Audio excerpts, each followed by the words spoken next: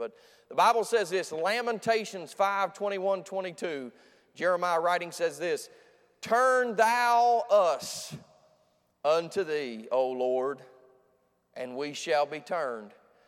Renew our days as of old, but thou hast utterly rejected us. Thou art very wroth against us." Let's pray. Father, we come to you. We're thankful to be here tonight, Lord. Thankful for the great day that we've had, Lord. Just the message this morning, just wonderful, the fellowship today, Lord. Enjoyed the choir tonight, God. We just thank you for your blessings. You're good to us, Lord. And Philip was right, Lord. We got it good here, and we ought to do much more praising than we ought to do complaining, Lord. And God, help us, Lord, to be thankful and praise you. And you're good to us, Lord. I pray, God, we got a week of meetings scheduled, Lord, I believe that has been sought out to try to find your will. And we want to see you move in us, Lord, through us. And I pray that in this community, Lord, lives will be changed through the gospel, Lord. Help us, Lord, to do your will here.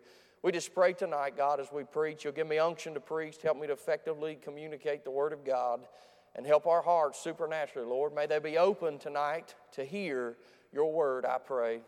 We love you, we thank you, and we praise you. In Jesus' name, amen. Now, revival, it can be defined like this. Here's a couple definitions. Revival could be defined as a rekindling of a love for the Lord and a fresh obedience to the Word of God. It could be defined as a restoring of life of believers and churches that have previously experienced the life of God and being born again of the Spirit, but have become cold and worldly and ineffective. Those give an idea of what revival is. Revival, in the sense, is not for someone, you have to have life previously to be revived. There has to have life exist. So I know we say revival, but sometimes things turned into evangelistic meetings. I know I think we called it the Lone Oak Revival. Well, there was a lot more evangelizing went on. I'm not saying people didn't get revived, but when a bunch of people get saved, they ain't getting revived, they're getting born again. They're getting life for the first time. So we got to see revival is for those who've already experienced being born again and have the Holy Spirit in them. And then it's not that you get more of the Holy Spirit, it's that the Holy Spirit gets more of you.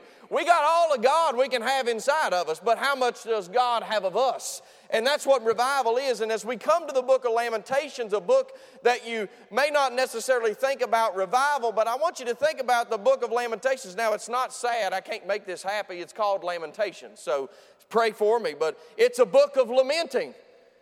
Expression of sorrow, a great expression of sorrow of Israel who had been judged by God for their disobedience to the Lord and to His Word. I mean, I say this to you, think about this for a second. This is a book of the Bible that didn't have to exist. Now, God told them, He told them back in the law, if you do this, this is what will happen. And He said, there's some certain things that He pointed out. And He said, if you do this, it's going to cause you problems and this will come. This didn't have to happen, but it did. Now you say, well, why didn't it have to happen? Well, if you read the book of Jeremiah, God reached out multiple times and they said, well, we would not. We didn't want it. They turned away from it. This didn't happen, but I want to say something to you. God will always fulfill His word. You know, when you have kids, you know what kids do? Kids will test you. Y'all, everybody got an amen on that one, right? The kids will test you. They need boundaries, but they oftentimes want to try and see what the boundaries are. And it brings you to an uncomfortable place as a parent, but there's times, let me say something to you, that you've got to fulfill your word in what you said. And what you said you were going to do. And may I say, Lamentations is if there's a book just as talking about Israel today, if there was a book that was full of much truth and proof that God will fulfill His word, it's the book of Lamentations. He's not dealing with a Gentile group or something else. He's dealing with His own people that had His word, that had all the things Tom talked about this morning, all of those promises and all those things that came through. It was this people that God judged. We as the church ought not think that we're out of that realm either being judged. But I want you to grasp this. As we come to the end of this book, Jeremiah makes a request in verse number 21 unto God for the people, but then ends knowing that this judgment had come due to Israel's disobedience to God's word. Jeremiah preached to the people the day he was seeing would come, and then sought God on behalf of the nation as the days were fulfilled. It's a sad book, but I want you to think about this. Here's what Jeremiah knew. When you read verse 21, he's seeking out God for the people, for God to do a work in them. But then he comes to verse 22 and he says, thou hast utterly rejected us, and thou art very wroth against us. And you say, well, why would he say that? Well, because Jeremiah knew God would fulfill his word. He's literally watching the image of what come out of his lips to these people that God gave him. He's literally watching it come to pass.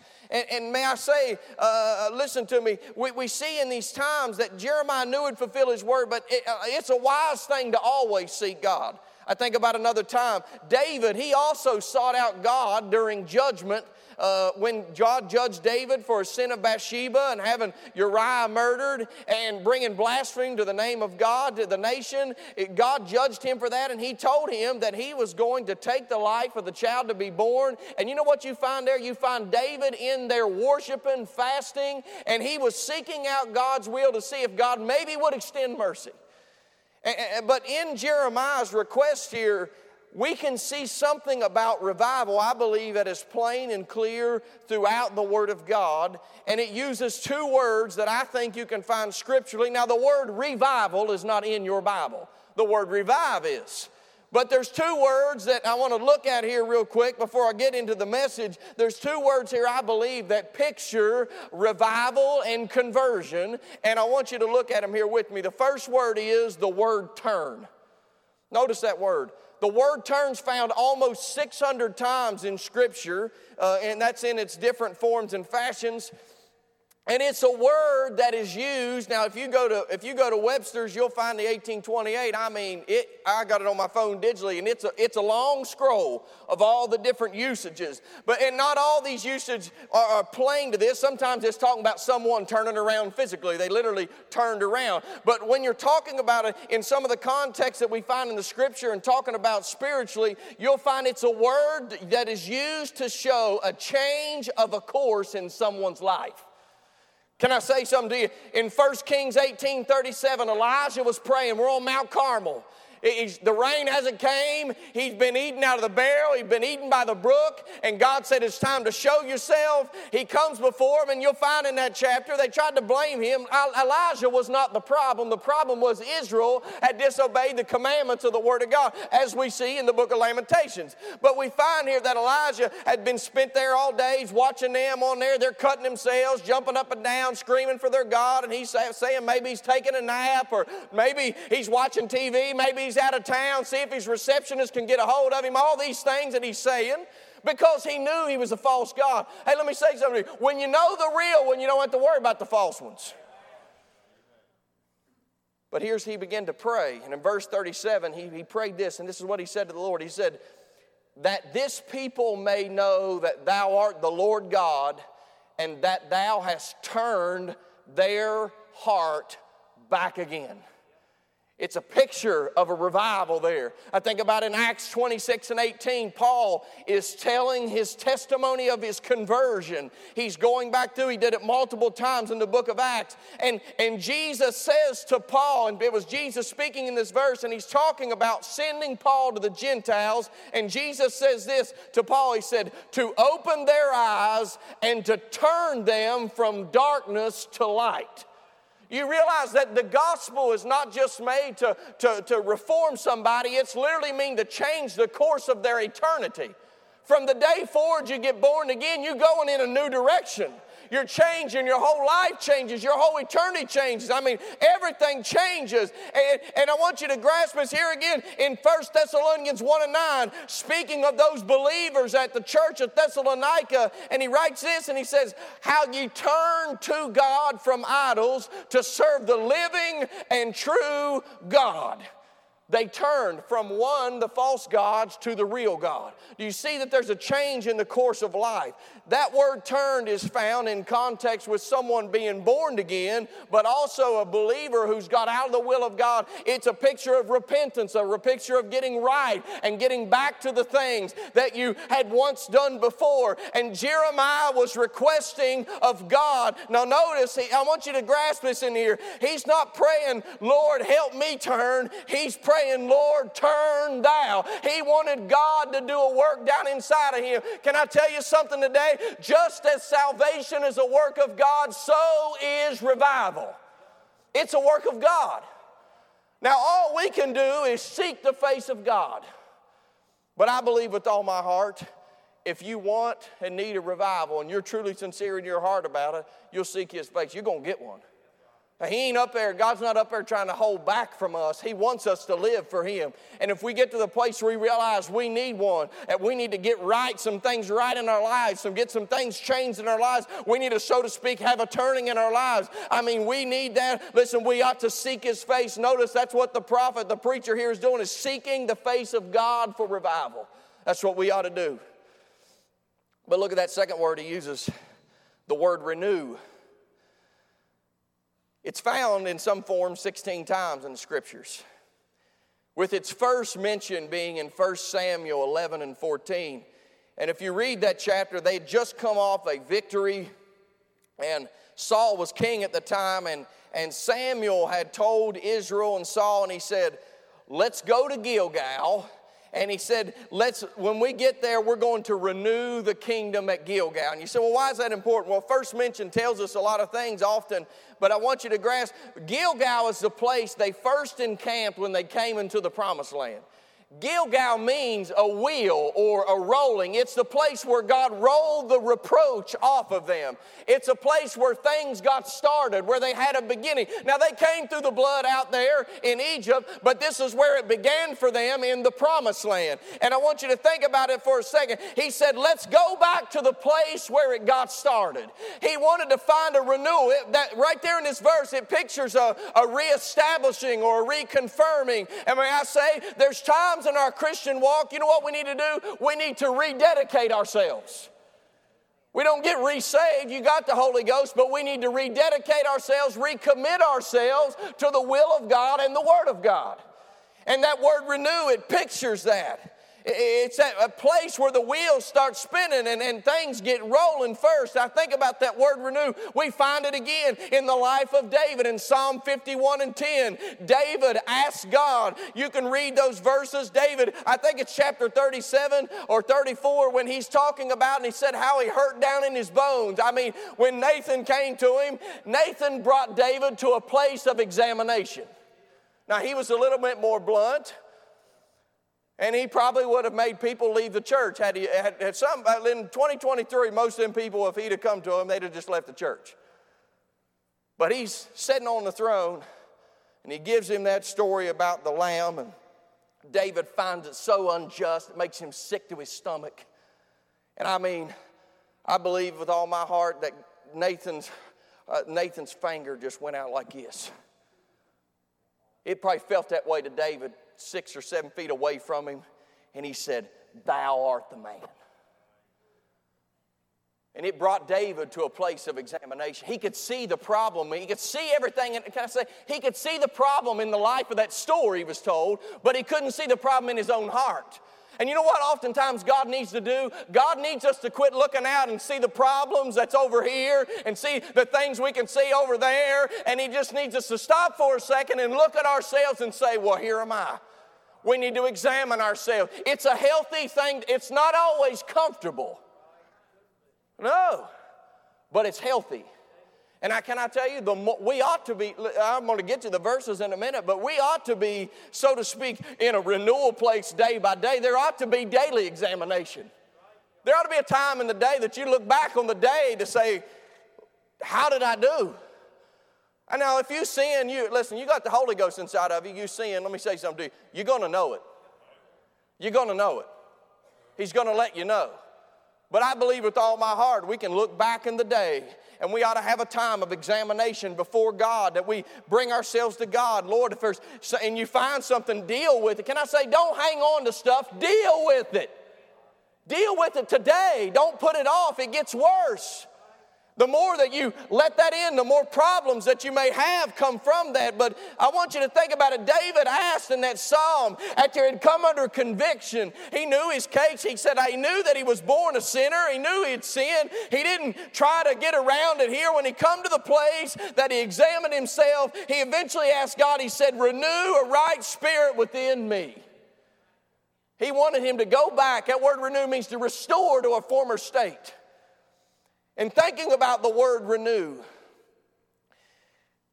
a revival is a renewal. It's a renewal maybe to an affection that's been lost.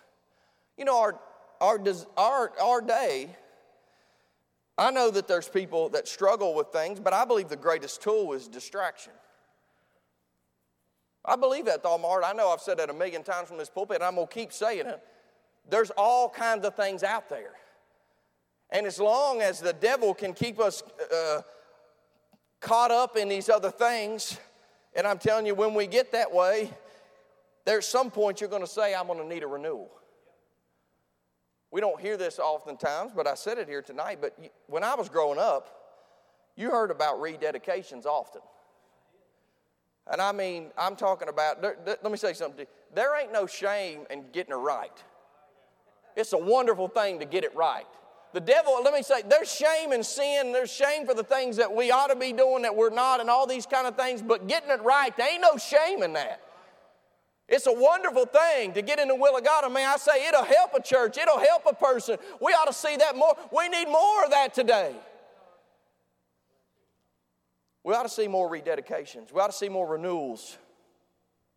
I'm not saying you have to be out here in gross sin. Don't, that's not what I'm saying. But maybe you've just lost the intensity. Maybe the desire has just weakened. Maybe it could even be this. Maybe when you sang, maybe you're still singing in the choir, but you ain't singing with all you got. That to me needs a renewal. When you play sports, even the best players at times need to go back and renew themselves. They sub out the greatest of all time.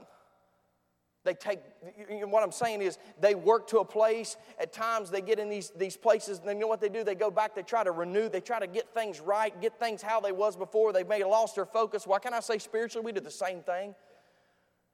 There's nothing wrong, so to speak, with knowing that we need to get back and get a desire. The problem is it's wrong when we don't do anything about it. We need renewals. Can I say something to you? We are dependent folks. Now this would, let me, there's a lot of things we try to be in, we as grow up to be independent. But spiritually, you know what? As you grow older, spiritually you'll realize you're not growing independent, I'm growing more dependent. From the moment I got saved, I may have thought that I could do things on my own, but the more I realized I can't do a thing without Him. For Jesus said, for without me you can do nothing. Listen, there may come a time, it may be right now, you look at yourself spiritually and realize you need a renewal.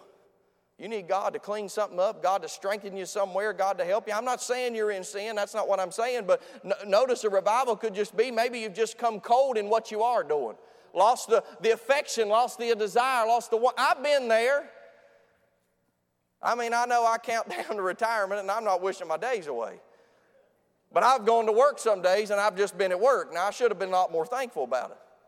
But I've worked to get to 3:30 and to get off work. Right? Don't act like y'all ain't done that either, because y'all's liars if you say you haven't. You have done the same thing. But we spiritually can, like the churches in Revelation chapters 2 and 3, the church at Ephesus, running the buses. Hey, we ought to just shout for a second and say, praise God for all the kids being picked up on the buses on Wednesday night. Let's just worship right there for a second. Thank you all for running the buses. Praise God for that. Hey, thank God for that. Hey, we ought to thank God for the people at 22 come out on visitation last Saturday. We ought to praise God for that. There's a lot of things we can worship on, and let me say something to you. If we're not careful, it can become something we just do. Now, there's times don't quit if you're there, but you can have God renew that. We don't want to get cold to the things of God. We don't want to get cold to these things. But that word renewal, it pictures a revival. It pictures a restoration. Now here's what I want you to grasp. This whole book of Lamentations is sad. In my mind, I've put Jeremiah to the desk sitting at some windowsill in Israel, in Jerusalem, looking out and seeing all these things. Now, it's not in the scripture. That's just how I picture him in my mind. Maybe he walked through about the city and saw all this.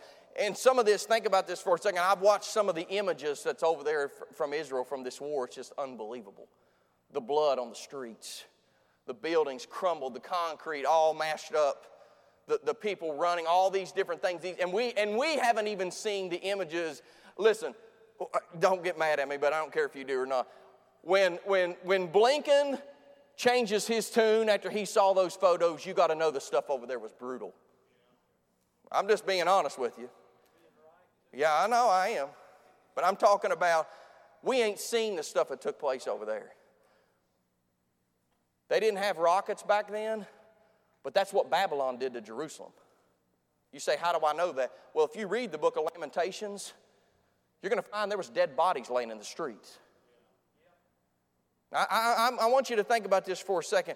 Jeremiah's looking at this, and he sees the destruction and the disaster that become the place where God named his name, the city that had the name of God.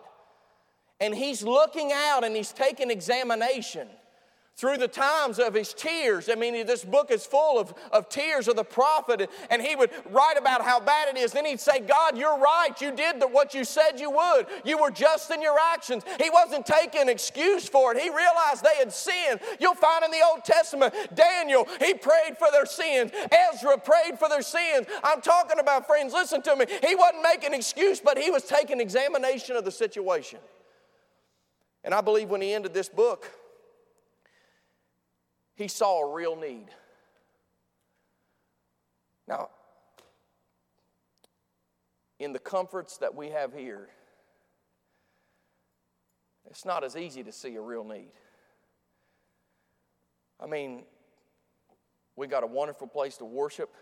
God's ordained us to be here. We can talk about all the wonderful things, the conveniences that we have in life. I mean, all these things, but I want to tell you something. There's a real need. I'm not preaching to any other church that may hear this message. I'm going to preach right here amongst our people. There's a real need for a God-sent revival because there's people that are dying and going to hell all around us. There's a community that if we don't reach them, I'm not saying anything negative about any other church, but our responsibility is to reach them. So whether they go or they don't, we're supposed to. I'm talking about there's a generation of children that's down there in an elementary school that may have never heard of Jesus unless we go. There's people living around us. There's opportunities. There's people up in the nursing home, right up here on the hill, that may have never heard of Jesus, might get an invitation, Greg, to come and hear the gospel for the first time. My dad preached, I tell you this to encourage you, Greg. My dad told me there's a man that he knew. He used to go down and preach in the nursing home in hometown all the time. The guy was in his late 80s, got born again. Late 80s in a nursing home. I'm talking about those people need Jesus. The people around us, they need the Lord. I'm talking about there's a real need. Listen to me, we may be ready to go to heaven, but we're not ready if we're not wanting to take everybody else with us. We ought to want to grab everybody we can to go. There's a real need for our co-workers, for our schoolmates. They need us to be on fire in the will of God. They need us to be doing the will of God. Can I say there's a real need for revival? And Jeremiah saw it. Now I want to say this about revival, and I believe I'm right here. I don't see a prophesied revival in the last days in the scriptures. Now listen to me. I don't see that in there that some people say. But I will say this, that don't mean that we can't see revival in ourselves in here. I'm just saying I don't see something that says there's got to be some mass revival. I don't see that in the scriptures. I see the last day ending in apostasy. But we can have revival. Listen to me, you can have revival. You can experience a work of God in your life only like the work of God that came at conversion. You know what a revival is? It's getting you back to when you got born again. It doesn't mean that you don't take your knowledge back and you go backwards, but it renews a focus in you. When you got saved, can I say something to you? The moment you got born again, there was nothing else more important in this life. That was the most important thing. Your affections, your desires, you were looking to the Lord, maybe unlike any other time you ever had, but when you looked to Him and you called on His name to be saved, listen, revival's bringing us back to that place, that our hearts are looking to Him, that are longing for Him, that are desiring to please Him. Getting saved pleases God because it's putting your faith in Christ. But there's a real need. I believe that. But here's the realized need. Don't look at anybody else, but do you see it in you? Jeremiah looked out and he could see what was missing in the city. From a physical standpoint, you say, what do you mean? Well, if you open up Lamentations chapter number 1, the city, the chapter opens out talking about how the city that was full was now sitting solitary. He was talking about all the people that were once there full. The streets and the marketplaces were full. All of those things, there's people going around. I mean, everything just booming and bustling. He said, that city that was once full, he said, it's like it's by itself now. There's nobody here. He could see that. There was things missing. Can I say, grasp this spiritually? What's missing that's been there before in your life, in your spiritual walk with God? He could see that the houses were destroyed. And my dad has an innate ability. I don't even know if he knows how old I am, okay? I'm 36, okay? I don't even know if he knows I'm 36. But he could take you down 40th Street in Nitro and tell you every house, every car, all those people where he grew up as a kid. He could tell you, he could go down there and tell you the callers of the houses, the people that live, where they worked. It's unbelievable that he can remember those things. Don't you think Jeremiah looked out amongst the city? There was Scarberries. There was the Prices. These would be people, he would have known his own people. There's Miss Judy, Miss Wanda. Walking by, and he could probably see the memories of kids playing in the yard. He could see the market squares full. Those are gone now. Spiritually, when we look in our lives are moving from season to season, but God don't change. And our walk with God, though we may be doing something different than we did a season ago, look, can I say, the walking with Him and following Him, in the sense of following Him, that doesn't change. Though where we are, my dad grew up as a pastor. I've been to 4 different churches that he's pastored. I believe it was in the will of God in all of them. But those seasons changed. But the following God didn't. You may not be in the same season you was 20 years ago or 25 years ago. But following God don't change. But if you look in here, what Jeremiah saw, he said there were some things missing. The houses were missing. Most importantly, the temple. Can I say that you know what separated Israel from every other nation in the world? It was God. And God told him that He would meet them. That temple was built. It was glorious beyond measure. Our minds can't even begin to describe. I've worked at the Capitol, and listen, if you've never been, we have one of the most beautiful capitals in the United States of America. I encourage you to go visit it. But if you go inside and look up, most people don't notice this, the ceilings are real high, and they're painted and decor. It's unbelievable how much work went into just the design of that. And that was for the state of West Virginia by a government. Imagine knowing what Solomon knew, how David encouraged him to say that this was a great work for God. How beautiful. The smell of cedar. I'm talking about, if you ain't worked with wood, cedar's what they put in them hamster cages. But let me say something to you. It's got a beautiful smell to it. They probably use cedar to cover up the smell of them hamsters. But I'm talking about, I've had some cedar, and I got some probably out in my building. I'm talking about if you plane that down for just the aroma. Everything, even went through, you can find that on top of the pillars, they even had lilies. Nobody could see those down here, but there was a God in heaven that could see those things from above. All of the glory that once filled that place because of that temple destroyed. You read how they took all them pieces back and they took them to Babylon. All those great things, those seas, the lavers, all that stuff, all the instruments and things they took. But I want you to grasp this. Think about this. It may not be as obvious if the temple in Jerusalem was gone, everybody would know that. There may be a house missing here, maybe something over here missing, but if the temple's gone, it may not be that obvious to us. But if we'll take a time of examination and look back, we may see something may be missing. So my one question to you is, as we come into this week of meetings spiritually, is there anything missing in your walk with the Lord that once used to be there? And then I think about what shouldn't be there.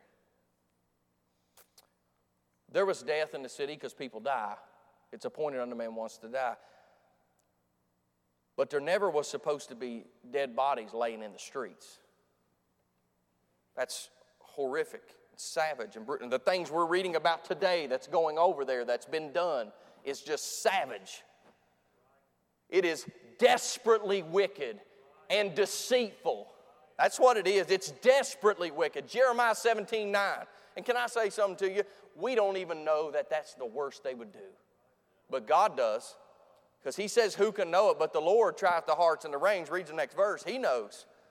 But think about this for a second. There was an increased death. He saw these things.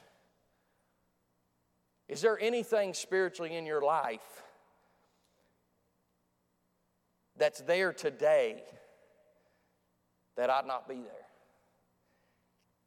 There was destruction. They built homes and temples and all kinds of things for a purpose to use. And now all it was rubble.